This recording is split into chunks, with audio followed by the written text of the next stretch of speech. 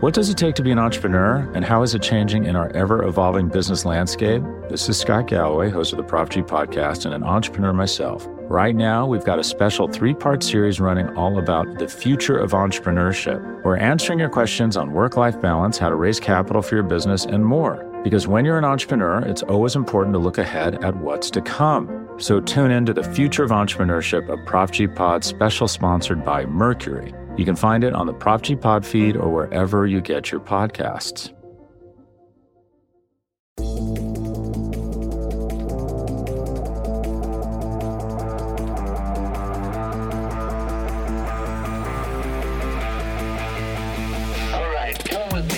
What is good, everybody? Welcome to the Look Ahead episode I Don't Know. My name is RJ Ochoa. His name is Rob Stats Guerrera. He's feeling just a teeny bit under the weather from a voice perspective, which is why I am getting things going.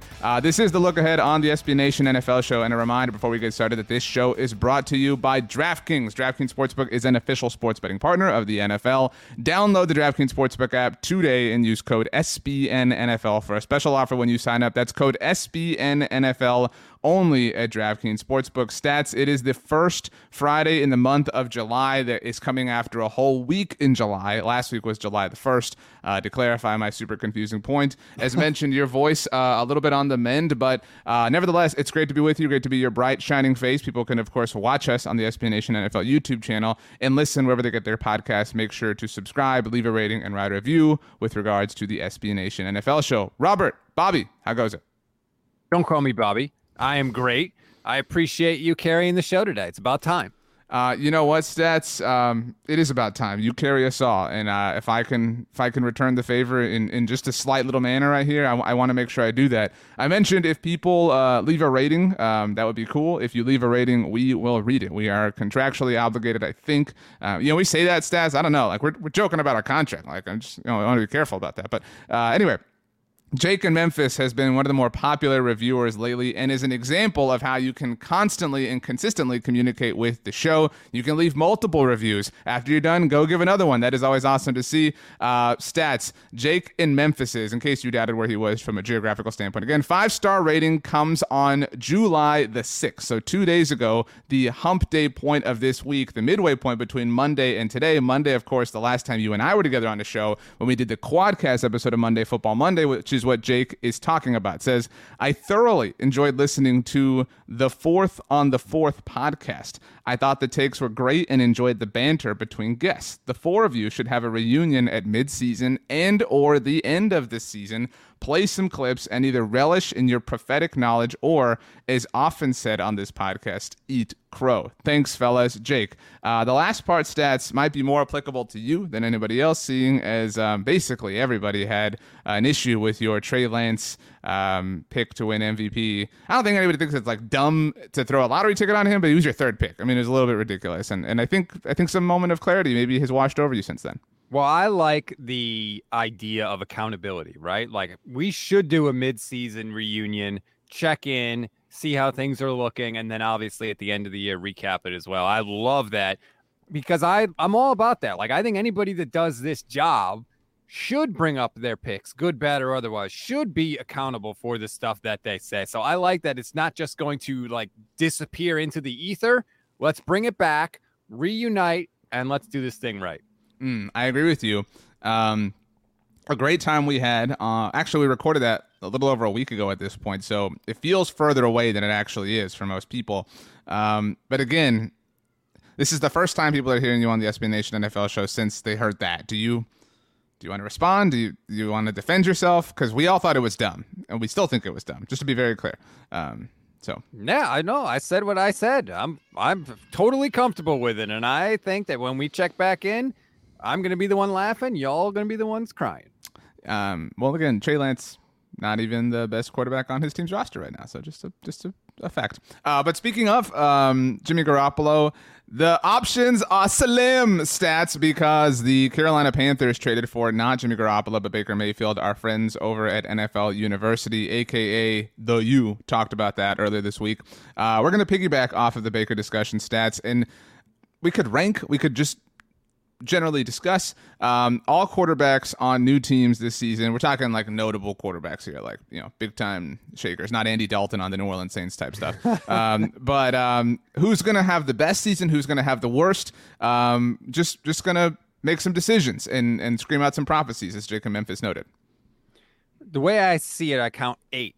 Matt Ryan, Russell Wilson, Baker Mayfield, now in Carolina. Would have been Drew cool if you sent me Lock, this list. No big deal, but whatever. Carson Wentz, Deshaun Watson, Mitchell Trubisky, and Marcus Mariota. I think that is everybody. Okay, so say that again, and I'm going to type it and send it to you since you didn't do that to me. I don't need you to type it and send it to me. I have written it down. Okay, so Matt Ryan. Russell Wilson. Right. Baker Mayfield. Okay. Drew Lock. Ew. Okay. Carson Wentz. Okay. Deshaun Watson. Okay. Mitchell Trubisky, and Marcus Mariota. Or, as the commissioner once said, Marcus Marioto.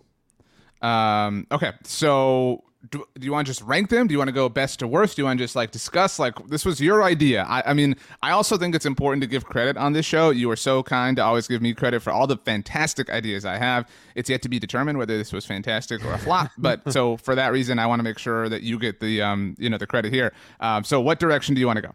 Well, let's just make our picks for who we think will be most successful, and I have a feeling that will take us to multiple different people. But first question I have for you is what constitutes success? Are we going strictly on wins? Are we going statistical success? How do you want to evaluate this? So I think that the barometer for success is different for Russell Wilson than it is for everybody else. Is that fair? He's taking a swig of water for the audio audience. Yes. So, right.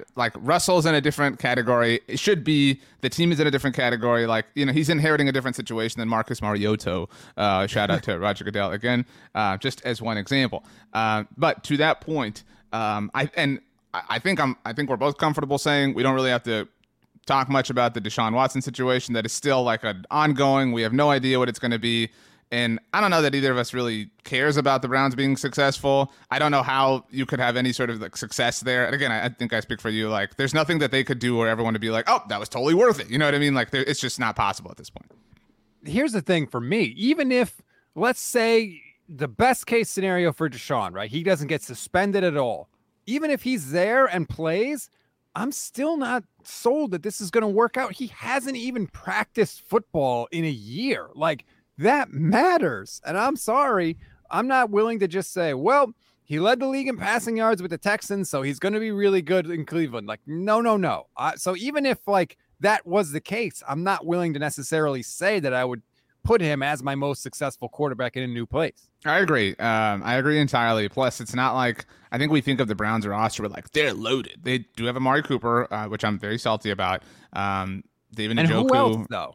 From a passing standpoint, but David Njoku, it's remember though, once upon a time, it was man, they have, when they traded for Odell, it's Odell and Jarvis Landry, Josh Gordon, just the overall cast of characters. When they drafted Antonio Callaway, it was oh my gosh, they have all these dudes.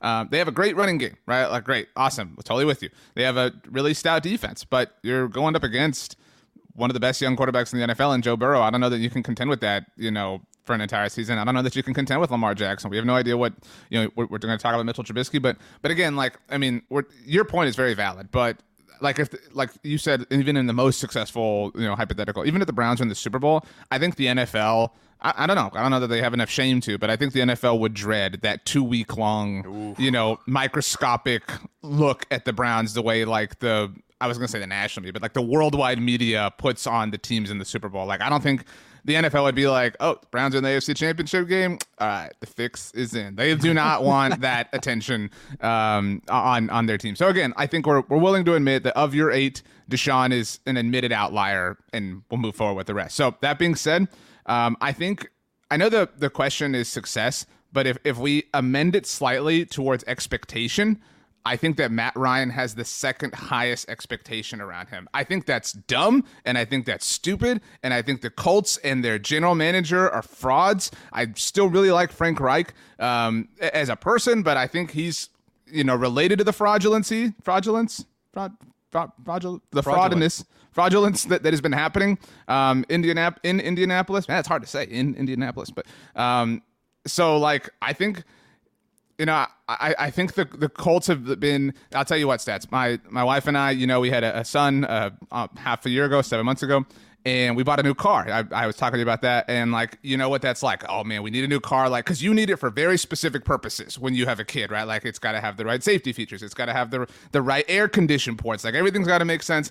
And so, like, I feel like the Colts were in a very specific situation, and they were like, okay, we have to have this super reliable vehicle, et cetera, et cetera. And then they went out and got like this, you know, this like 2005 thing with like 250,000 miles on it that like you have to add Freon to every month in Matt Ryan. Love Matt Ryan, love his career, but like I just don't like, that's a really, really silly bet to make in my mind. See, I'm amazed that you went here because Matt Ryan is my pick for who I think is going to be most successful. When you combine you're a fraud too. Statistical success with, I think, potentially team success, to me, I think it's Matt Ryan. First of all, like, the dude can play. He's a good quarterback. The Falcons had nothing on their team last year. He still almost threw for 4,000 yards. His typical season is like 4,000 yards and around like 28 to 30 touchdowns. Like, he is not a bad quarterback. You're putting him in Indianapolis now. He's got a great running game. Obviously, I mean, I still don't think that Taylor's going to put up the crazy year that he did last year, but he's still very, very good. And he's in a division where I think he can have success, RJ. Okay, the Titans are there, but they don't scare me, especially losing A.J. Brown. The Jaguars stink. The Texans stink. I think Matt Ryan, especially from a leadership perspective, which you can criticize Matt Ryan on the field, but in a locker room, there are few better. I mean, this guy came into the dumpster fire of all dumpster fires in Atlanta when Michael Vick was arrested for dogfighting, and the head coach bailed on the team during the season, and he still piloted the ship. So I think Matt Ryan is in position to end up being the most successful, both statistically and from a team success standpoint. I brought this up before. Do you know where, and these are just 2 points of objective evaluation. Your, level of satisfaction with the objectivity is up to you. Do you know where Matt Ryan ranked as far as offensive grades for quarterbacks by PFF last year? I do not. I want you to guess. Just give me a guess. I don't know, 14? 17th. I would like you to guess one of the 3 quarterbacks in front of him. So, like, we're talking 16, 15, and 14. Kirk Cousins. Kirk Cousins actually finished 6th, which again highlights the massive, underrating that is always happening around him. But Matt Ryan finished 17th at 16 stats. Your boy, the better than actual Steve Young version of Steve Young, Taysom Hill, at 15, maybe the Cleveland Browns starting quarterback Jacoby Brissett, and at 14, Jalen Hurts. Now, this isn't a perfect science, to be very clear. Patrick Mahomes was tied for 11th with Mac Jones. So again, like, I'm not saying like you got to swear by this, but it's helpful evaluation. If you go over to Football Outsiders DVOA metric, do you know where Matt Ryan ranked as far as quarterback DYAR? 17. He ranked 19th. At 18, Tua Tagovailoa. 17, Jalen Hurts. Okay. 16, Carson Wentz.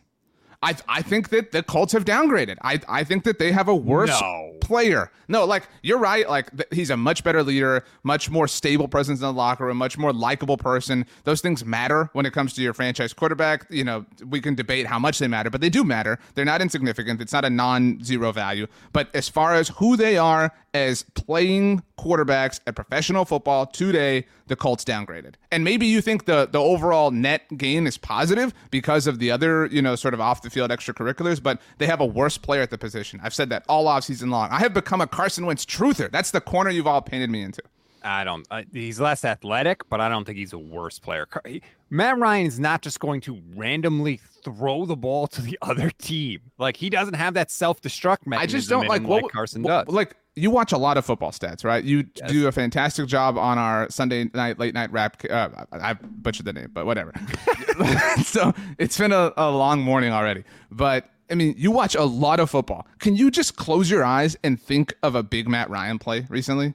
In fact, I'll make this a little bit more specific. The Falcons changed uniforms 2 years ago. Big L by them, right? Like, they suck. Like, we both think they do. Can you think of a big Matt Ryan play in the new Falcons uniforms? No, but the team is eroded around him.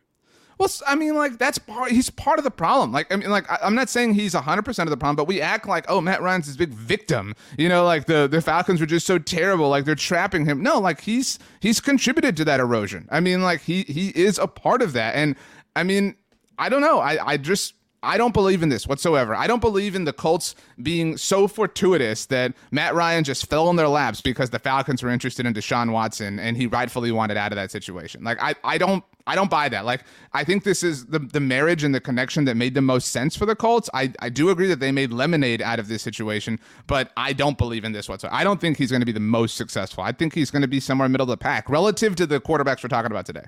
Let me ask you this question, because I know you've been very critical of Chris Ballard and Frank Reich, and I think rightfully so.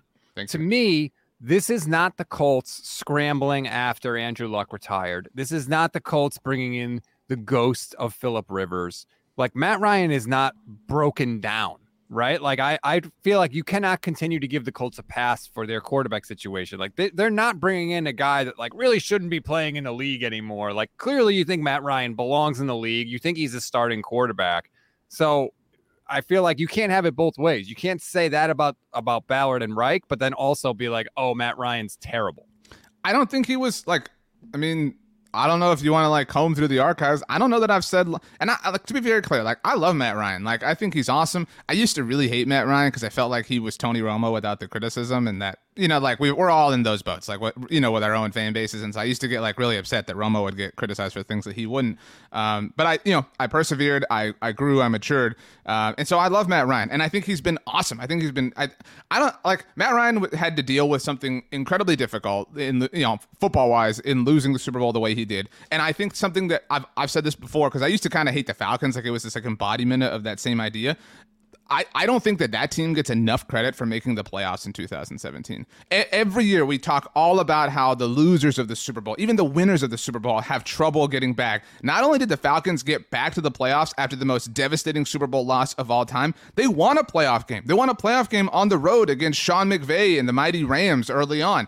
I mean, like, I don't think they get that is a huge, and that was one of my like sort of points about Dan Quinn last year. It was like, if you're talking about leaders of men, I would totally sign me up for Dan Quinn and Matt Ryan and all the leaders that have been associated with the Falcons organization in that sense over the last few years. Again, some of the leaders in that organization made some questionable decisions this offseason, which is why Matt Ryan is eligible for this conversation. But so I love him, but like I think he's been a shell. I mean, the last few years, like, yeah, like he's got some gaudy numbers, but it's because he plays a lot of football. He doesn't miss games, and I'll give him that. But like we're over here, like, well, all he's got to do is like hand the ball off to Jonathan Taylor. Like, you're right. Like, the regression to the mean is likely coming for Jonathan Taylor. He's probably not Derrick Henry 2.0, so he's going to be asked to be, you know, to carry this offense a little bit more. And I'm not saying that there won't be a moment where Matt Ryan has an amazing play and the world is like, this is why the Colts brought him in. That will probably happen. But I think on the whole, it's too late. You know, you're not chasing a ghost, but like this, you're not chasing Casper's uncle's ghost, but you're chasing Casper, like a tiny little ghost. You know what I mean? Like a friendly ghost. I have no idea what that means, but I get your general point. In Casper is like the other ghosts in the house are his uncles. It's like his three uncles. Older, they're like adults, and he's like a youthful kid. So, all right. So then, who do you think is the quarterback in a new place that will be most successful? I am totally with you that I think that Russell Wilson's Broncos are going to not necessarily light the world on fire. I don't know exactly how I feel about that. Yeah, like I don't know if I'm ready to be like they won't make the playoffs, but like I don't think that we're seeing like, you know, Peyton Manning's Broncos 2.0 like so many people kind of tend to think here, and I understand why people are kind of making that connection. But I will take him here. Like if we define success from a statistical standpoint, like I could totally see Russell Wilson maybe not leading the league in passing, but, you know, having some high volume numbers, maybe career high passing yards, career high passing touchdowns. What is his actual career high passing touchdowns? I'm curious at this because it can't be very high, just given the offense that he's played in. 40. Okay, 40's kind of impressive, obviously. And that was 2 years ago on a team that, you know, was not very good.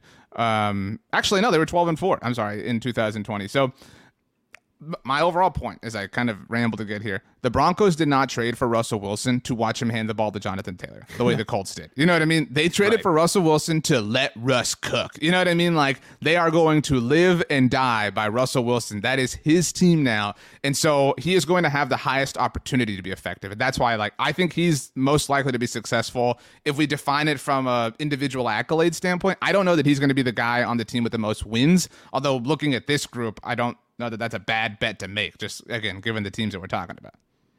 I agree that the expectations for Russ are the highest because you're not bringing him in just to make the playoffs. Now, granted, the Broncos have been a quarterback mess since Peyton Manning, but you're bringing in Russell Wilson. You're giving up the amount of capital that they gave to Seattle because you want a Super Bowl. He doesn't have to necessarily win it, I don't think, but he has to get to one in his Broncos tenure for me to consider it a success. Is that fair? Yeah, I mean, I think it's dumb to say this, and I'm not saying you're saying this, but like, especially because Peyton Manning's Broncos made 2 of them, right? Like, that's the clear path, right? Like, that's the clear template that you're following here is like, I don't know who I would blame the most outside of, Russell Wilson here. Interestingly, some of the blame, Peyton was fortunate that it was able to, be defected towards John Fox and to even John Elway, right? Like, everybody, kind of took some heat for what happened there at the end, except for Peyton. Although obviously, I think everybody acknowledged that he was a shell of himself there at the very, very, very end. So, I mean, if Russ suffers some sort of like career talent, like if he gets Monstar's talent zapped the way Peyton did, I mean, I don't think he had. I'm not like doubting Russell's football intelligence, but I mean, he's not Peyton. Nobody's Peyton Manning. You know what I mean? Like, Peyton was able to overcome some things because of who he is. I think Russell would come very close to that, to be clear.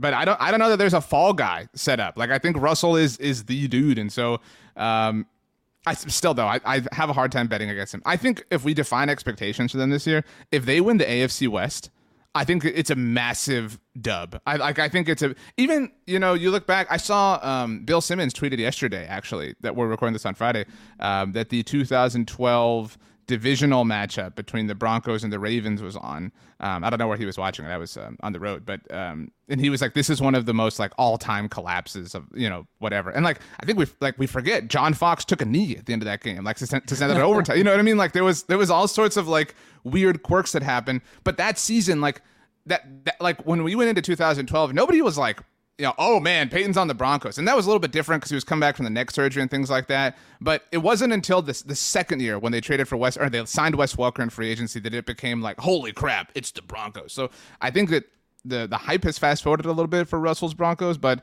I think if they win the AFC West, I think everyone will define that as a successful season. First of all, Bill Simmons, New England homer, taking a shot at Peyton Manning. Yeah, I mean, like, I agree with you. Like, how can we hype up Brady even more? Like, make it so that he didn't have a career choking loss. Yeah, I agree with you. I don't think that Peyton gets enough credit. He misses the whole year with a neck injury where he didn't even know if he was going to be able to throw. He was throwing with Jim Harbaugh when he went on his free agency tour, and Harbaugh is laughing at him. That's why Peyton didn't go to the 49ers, because Harbaugh is like, that's as hard as you can throw it. And he comes back that year, and he finishes second in the MVP voting, leads the league in completion percentage. Then the year after that... He should have won it. That was so dumb to give it to Adrian Peterson. Well, yeah. The year after that, he throws 55 touchdowns. He throws for more yards and touchdowns in a single season than anybody has ever thrown for, wins the MVP. It's absurd what Peyton Manning did with the Broncos, but I agree.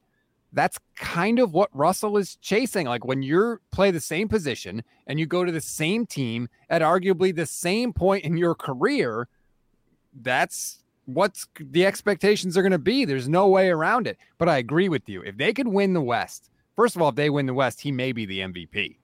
Just because everyone, that division is going to be so hard and all that stuff. And if they do win, it's going to be on the back of Russell Wilson. Because like you said, this whole thing is about letting Russ cook. So I agree with you. Sorry, Stas, but can't you see like at NFL honors next year, like if it's because it's generally like a pretty solid consensus, like who's going to win MVP, right? It's never really like a supreme shock. But so can't you see like say the NFL has Peyton Manning go out to award it, because it's going to be Russell and things like that, and Peyton comes out and he's like, this guy, just couldn't let me have my thing. You beat me in the Super Bowl, whatever. And he goes, the 2022 NFL MVP Broncos country, let's ride. Russell Wilson. Like, can't you see Peyton like totally making that about, and like, I love Peyton, but like making that a little bit about him and like trying to become a part of the joke.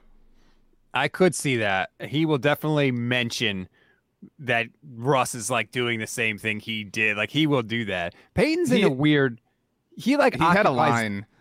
Well, sorry, Stats, but when he won MVP in 2013, I think it was Brett Favre and Aaron Rodgers who handed it to him and who like awarded it on stage. And when he went up, he had like an all-time line. I thought he was like, "Thanks so much, guys." He was like, "I'm pretty sure someday in the future, Andrew Luck and I will be up here doing the same thing." Like, it was really funny, like a really great way to like make some lemonade out of the awkwardness. But go ahead.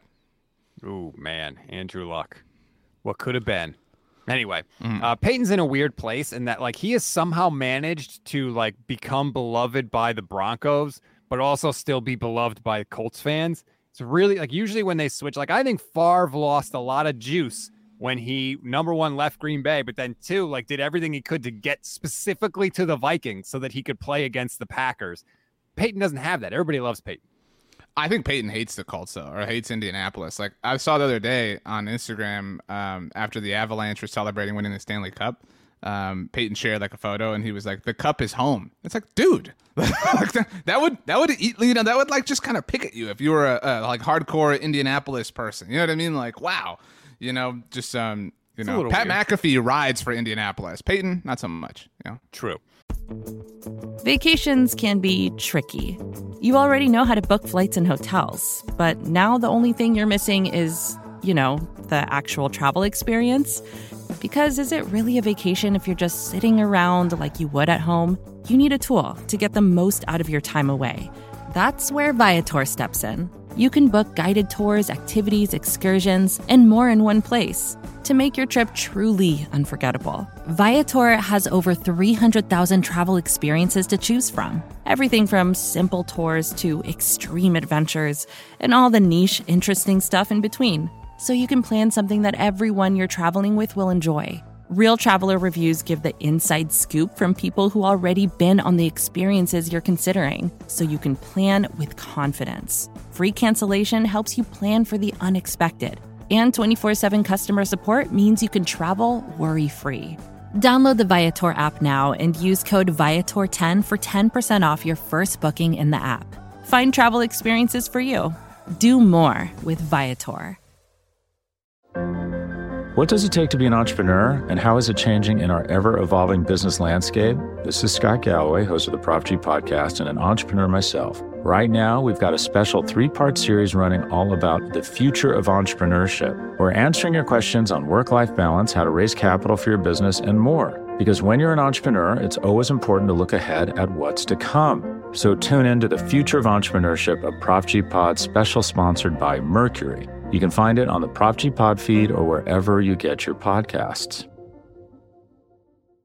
All right, so those are, we've identified the top 2. If you had to pick like a sleeper, where would you go? Oh, man, I am so excited that you asked me this question. I already defended him once here today. You're going Carson Wentz. Dude, I mean, like, again, like, look at the situations. Like, you're really telling me that Marcus Mariota is going to upset Tom Brady's Buccaneers? You know what I mean? Like, no. I mean, if we do the math, right, what quarterback's division that we're looking at here of year 8 has a division leader that is, or let me rephrase the question. Which quarterback's division champion from a year ago is most likely going to crash and burn?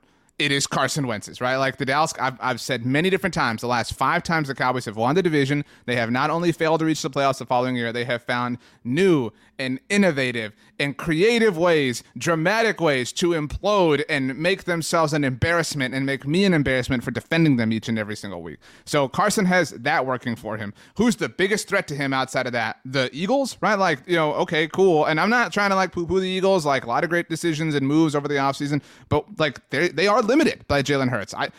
Recently, this week on the NFC East Mixtape, BLG and I put together an NFC East All-Stars team on offense. So we kind of flashed through the best players at every position. Is Carson not the second best quarterback in the division? Like, it's clearly Dak, right? And then a gap. And then Carson's definitely a better quarterback than Jalen Hurts, right? You can say you'd rather have Jalen, again, maybe it's the Matt Ryan leadership factor, but from a standpoint of like who they are as passers, like which is the primary responsibility of being a quarterback, I think you'd prefer Carson Wentz. And that's not saying you think Carson's good. It's just that's the big question with Jalen Hurts. Yeah, I mean, Carson's a better passer, but I think overall Jalen Hurts is a better quarterback.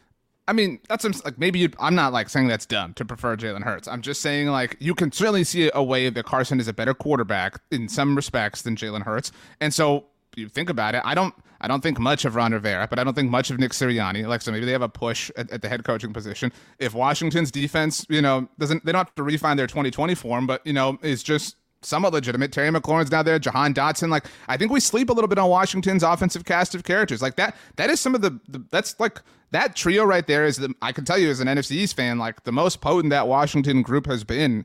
And I don't even know how long, like maybe RG3, Deshaun Jackson era. Like it has been a while since they've had two pass catching options that they can rely on, because Curtis Samuel was never going to be it a year ago, no matter how much Ron Rivera is trying to recapture 2015. So plus, like, couldn't you just see like Carson have, like, because the NFL does this, like Carson having a massive win against the Eagles to like cement their like playoff chances, ending like he ends their playoff hopes for like, wouldn't that be like the story coming full circle? I don't think that when you take a dysfunctional organization like the Washington Commanders and you throw in a dysfunctional quarterback like Carson Wentz, how does that lead to success? Like the Colts couldn't wait to get rid of Carson Wentz. They publicly said you've acknowledged that they're frauds on their own. Like that isn't just a Carson sucked situation. That is there is more to that story than Carson. And so I'm not saying like, oh, how are you doubting Carson Wentz? Like, I'm not saying he's infallible. I mean, but I do think he's a bit of a victim from the Colts situation. No, Carson made his bed in Philly. I don't know how this happened, and I'm bothered that it happened. I think similarly to the Falcons and coming back from 28-3, I think it was a very different. We underrate the psychological difficulty of what Carson Wentz went through in 2018. Like that had to be so difficult to come out and try to like be happy for yourself and everybody around you when you didn't get to live out what Nick Foles did, right? Like we can acknowledge that had to be very difficult for him on a human level, and he did not handle it well, obviously, in Philadelphia. And I think that Indianapolis went fine until it got tough, but I don't think anybody around him, bears any of the burden for that. Like it's all Carson sucked. There's the Jaguars in that Week 18 game marched up down the field, however you want to term it, and scored on the Colts right away. Like how is that on Carson Wentz? Like we act like all of their problems are because he sucks. He's this weight that weighed them down. No, not all of their problems, but look, he doesn't acknowledge his own culpability in any of those situations. In his mind, it's never Carson Wentz's fault. He never acknowledged anything in Philadelphia. He's the one that went to the Eagles and said, I don't want to run any of the Foles stuff. Like that's Foles again, was in his head. It messed with him. Then I'm not saying it's mature, but exactly. So great. You want an immature dude on the most immature. Are you looking at franchise? this list? Like come up with a better sleeper option. Are you looking at the same list that I am? I trust Carson in Washington, and some of it isn't just Carson. It's what's around him, right? And again, the division he plays in. Like I think the mountain is less difficult to climb. That's why I picked him as the sleeper here. Like I trust that situation more than I do Baker in Carolina. You know what I mean? Or Marcus in Atlanta, or Drew Lock in Seattle. I mean, you know what I mean? I got one. I'll go Trubisky in Pittsburgh. Oh my gosh, that isn't even about Trubisky. That's about Mike Tomlin. That has nothing to do with him. You're right. That's a huge part of it for me. But Mitch Trubisky, by all accounts, is not a dink. Carson Wentz is a dink. He just is. Trubisky's team is the only team that drafted a quarterback in the first round this year. Like Trubisky's seat is hotter than Carson's. That's fine. But Trubisky was drafted higher than Kenny Pickett. Let's think about that. So just from a physical ability standpoint, people thought Mitch Trubisky had something there. He's going to be in the best situation he's ever been in, right? I think that's fair. Matt Nagy's a pumpkin. I have no love for Matt Nagy. Now he goes to Pittsburgh. He goes with the best head coach he's ever had. There's talent around Mitchell Trubisky. The defense is incredible in Pittsburgh. Now he's got to play in the AFC, which is no picnic. I acknowledge that. But if you're asking me who I trust more, Mitch Trubisky in Pittsburgh or Carson Wentz in Washington, it is not close. Take command, baby. Okay, oh, who do God. we? That is the worst of the slogans. So we think that Drew Lock is the worst. Like we don't have to like go deep into this. He's the objectively worst quarterback on the list. Yeah. By the way, I mentioned this on the mixtape to BLG. I thought the like U.S. Open stuff was silly. I respect Drew for trying to take it back into his own hands and control the situation and have fun with it. But it's like, just let this go. Like, we don't need to put attention on this. Like, this is a weird move. But anyway, again, I know NFL University touched on it, but Baker and Carolina, if they're the team I trust least in the NFL is the Browns, to be very clear. Again, but they're in their own special category of distrust and, defamation and all sorts of dis words. But the team I trust least out of the other 31 teams is probably the Indianapolis Colts. But number 30 on that list, if the Colts are 31, or I guess 1 and 2, is probably the Carolina Panthers. This team is a mess, dude. And I don't think Baker got a totally fair shot. I'm with part of that story and part of that narrative. But I do think he got a somewhat fair shot. Like, I think we act like all Baker ever did in Cleveland was succeed at a high level and, all these things. Like, I'm not saying he was awesome or trash or anything. The truth is generally somewhere in between. I do not trust that quarterback, that archetype of quarterback with, again, maturity issues are different. Like when you say one quarterback has maturity issues and another has maturity issues, they could be different types of maturity issues. And Baker Mayfield has had some of those. I thought it was so stupid how the Browns said they wanted an adult in the room like that. I don't subscribe to that, but Baker has obviously had some NFL-ness to his career. So I don't trust that landing in Carolina. I don't think there's like a rift between him and Sam Darnold, but I also don't trust Matt Rule. Like I don't trust anything going on here. Like it is all a disaster. Like I don't like the pieces. I don't like the math. It's gross to me. I like it, and not gross like it offends me, but it's just like it's football gross. Like there's no way that this situation ends well, like with them having success in my mind. None. I don't see a path. So I was listening to Justice and KP on NFL University on Wednesday. I think it was Justice that described the Panthers with the perfect word. He said rudderless. Like, what is the plan? The rudder controls the direction of the ship. What direction are the Panthers going? First, it was like, we're getting a franchise quarterback, and maybe Deshaun Watson was going to be their guy, and then all the off-field stuff happened. But part of running an NFL franchise is dealing with adversity, dealing with the unexpected, and having more than one plan. Then they trade for Sam Darnold. They gave up 3 picks for Sam Darnold, which is insane. And then to make matters worse, they immediately pick up his 5th-year option, which is just ridiculous. Okay, but then that's what you're going to do, right? You've decided, you've identified Sam Darnold. Okay, he was, a high draft pick. Maybe you think you can fix him. And then now they draft Matt Corral. Like they traded up to draft him. They traded up to draft him. You're steering away from the Sam Darnold plan, and you're now going with Matt Corral. Again, weird decision, but whatever. You've had a year to look at Darnold. You didn't like what you saw. Okay, there's a quarterback there. You made the move. But then in the same offseason, you now trade for Baker Mayfield, who is not old, by the way. So it's like what if Baker has an awesome year this year, right? Then are you going to keep him? I think you just deal with it. I mean, like everything else is meaningless at that point. But the point is, like, there is no plan. Even if it works out with Baker, like you're penalized because you traded up to get Matt Corral. Like all of this is weird. There is no structure in Carolina. There appears to be no plan. And I think I'm higher on Baker Mayfield than most people, but I think you need the right situation around him, and Carolina clearly is not that.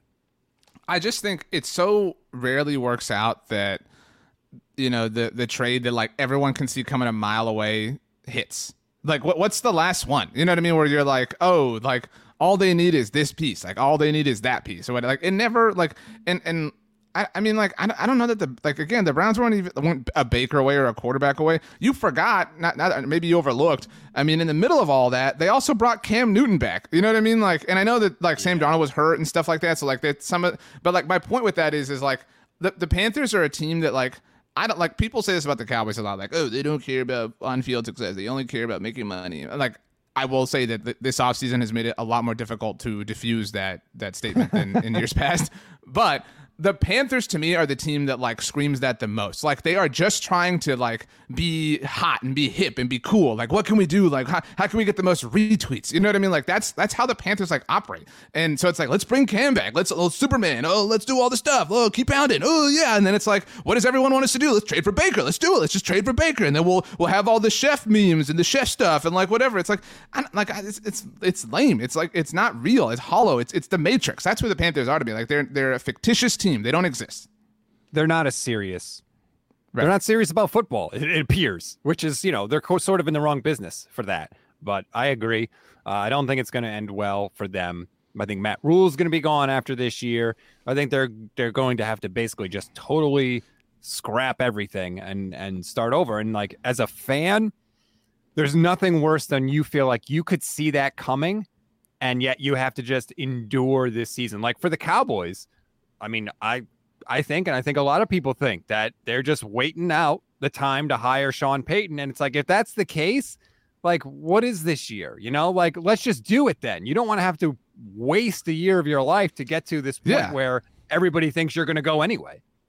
No, I mean, like, I say that all the time. Like, when football season ends, I'll say things like, man, we have to live through Valentine's Day, St. Patrick's Day, normally the time springing forward, the Masters, NBA Finals, NHL Finals, the Little League World Series. Like, we have to live through all of that just to get back to the beginning. You know what I mean? And then we have to live through the season again. Like, it's a you have to, and then you have to go through like birthdays and anniversaries and pumpkin photos and Thanksgiving and Christmas and like the car being too warm and the fog coming up from your heater when it's really cold outside, and then you have to keep turning on the windshield wipers. Like, it's a year-long thing that you have to sit through. How do you know about that? You live in Texas.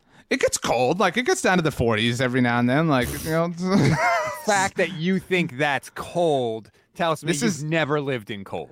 This is an opinion of mine that I've never vocalized anywhere. I think the redness from car brake lights is most annoying in those situations. Like, when it's so cold outside, but you have the heater on, but it's like fogging you up and you're like, I don't know where you're going, like one evening. Like, when you're in that traffic, the car red brake light is piercing, like more piercing than ever.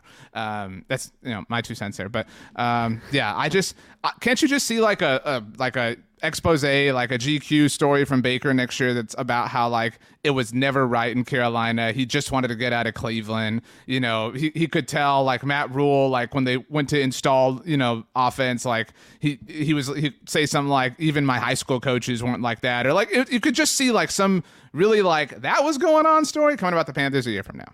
I think it's coming now about the Browns, to be honest with you. Like, fascinated to see Baker's going to give us some presser. Baker's the new content king. Like, to be very clear here, like we're about to be living in Baker's world. I do have one thing to spring into stats, if you'll allow me, since we kind of hit on all these quarterbacks. It's a different subject, if you're cool. Yep. So this morning, Friday morning, Roger Goodell was on CNBC. Did you know this? I did not. Okay, so Roger Goodell said that he clearly believes that the NFL Sunday Ticket is heading to a streaming service in 2023. So currently, and football nerds like Stats and I love this. But Stats, I believe you're a DirecTV customer, right? Because they have the Sunday Ticket, or you used to be at one point in time. You were. At some point in time. We've had that conversation before. Or, that's a lot. Whatever. And maybe I made it up. Maybe you were in my dreams. But whatever. A lot of people like Stats who live in geographic areas that aren't relative to their teams have to have the Sunday Ticket so that they can watch their teams because they don't have them locally.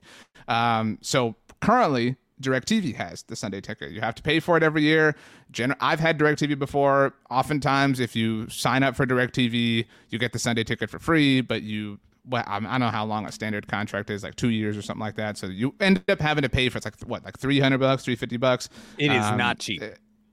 Yeah, that's what I'm saying. Like, and you have, just to be very clear here, you have access to every NFL game on the Sunday Ticket, and I think they have an app and everything.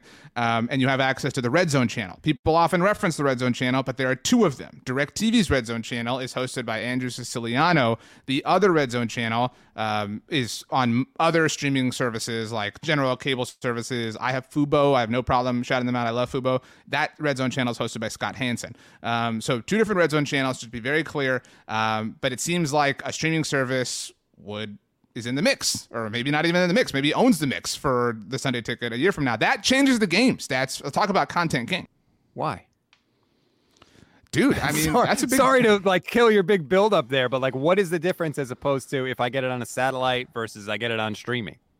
How fast is your internet? How fast is your internet at home?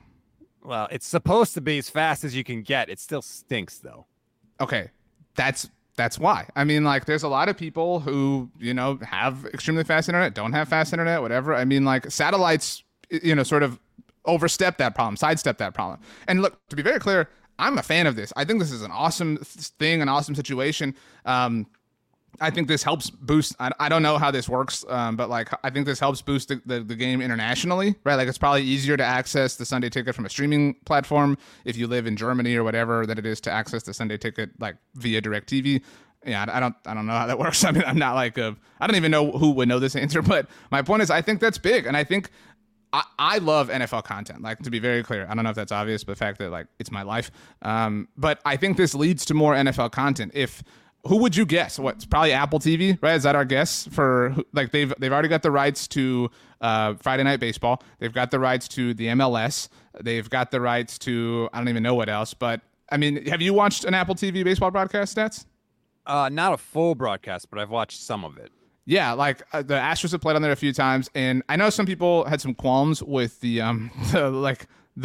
actual statistical relevance that they were, showing off, whatever. But I like that. Like, I think that Apple TV, there's some kinks to work out, but I think that, you know, I'm comfortable. Like, I thought it would be weird watching a baseball game on Apple TV, but it's been fine. It's been natural. And if that's where DirecTV, where the Sunday Ticket's headed, like, that could be really cool. Like, welcome to the future.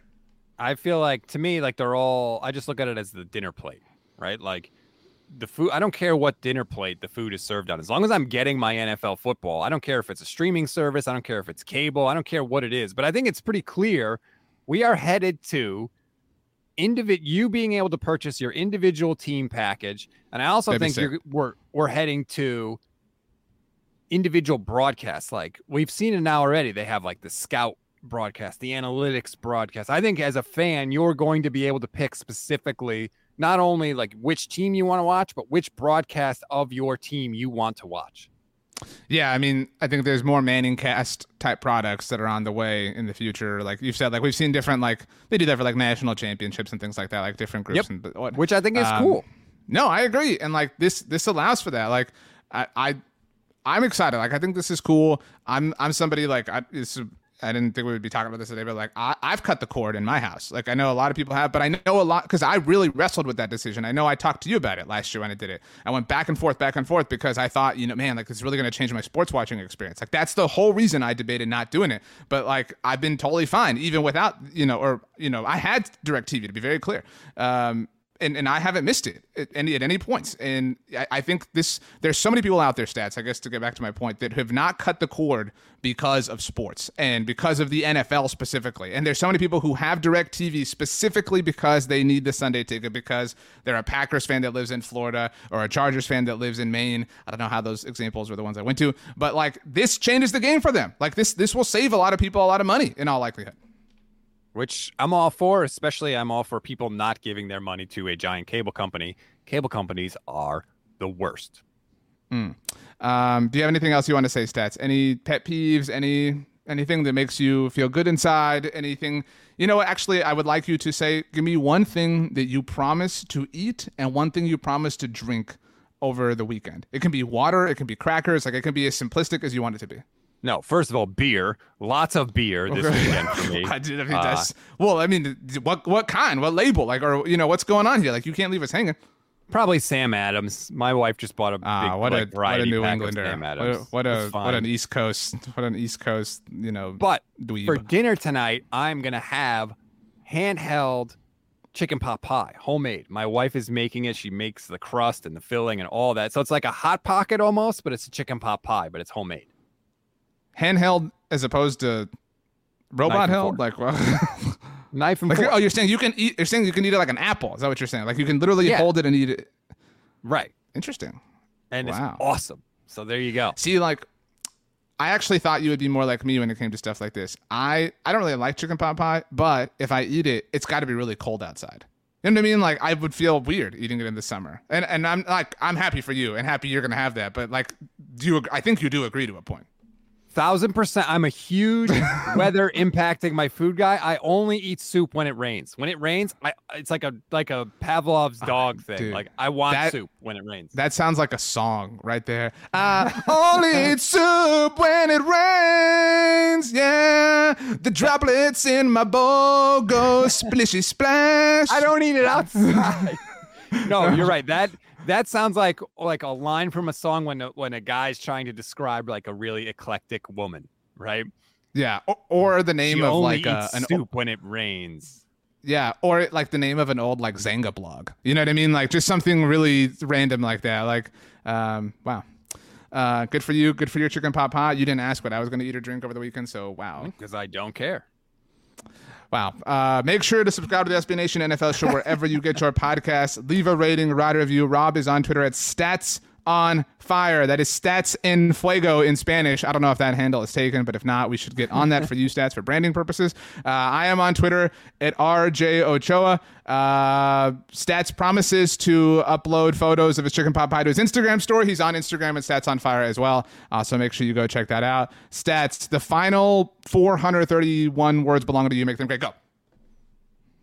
Damn, 431 words. I have no idea how many sentences that even could be, but I appreciate you giving me the opportunity to say 431 words and end the show in an inspiring, intelligent, and, frankly, fantastic fashion, especially because, I asked you to host the show today because my voice is leaving me. And so you giving me the final 431 words of the show is really just you got chicken pot pie coming. You're about to nurse that gullet. I mean, it's about to feel soothed. All right. So, relax. I'm putting you through the test so you can get the reward. 3 words left. Thank you, RJ.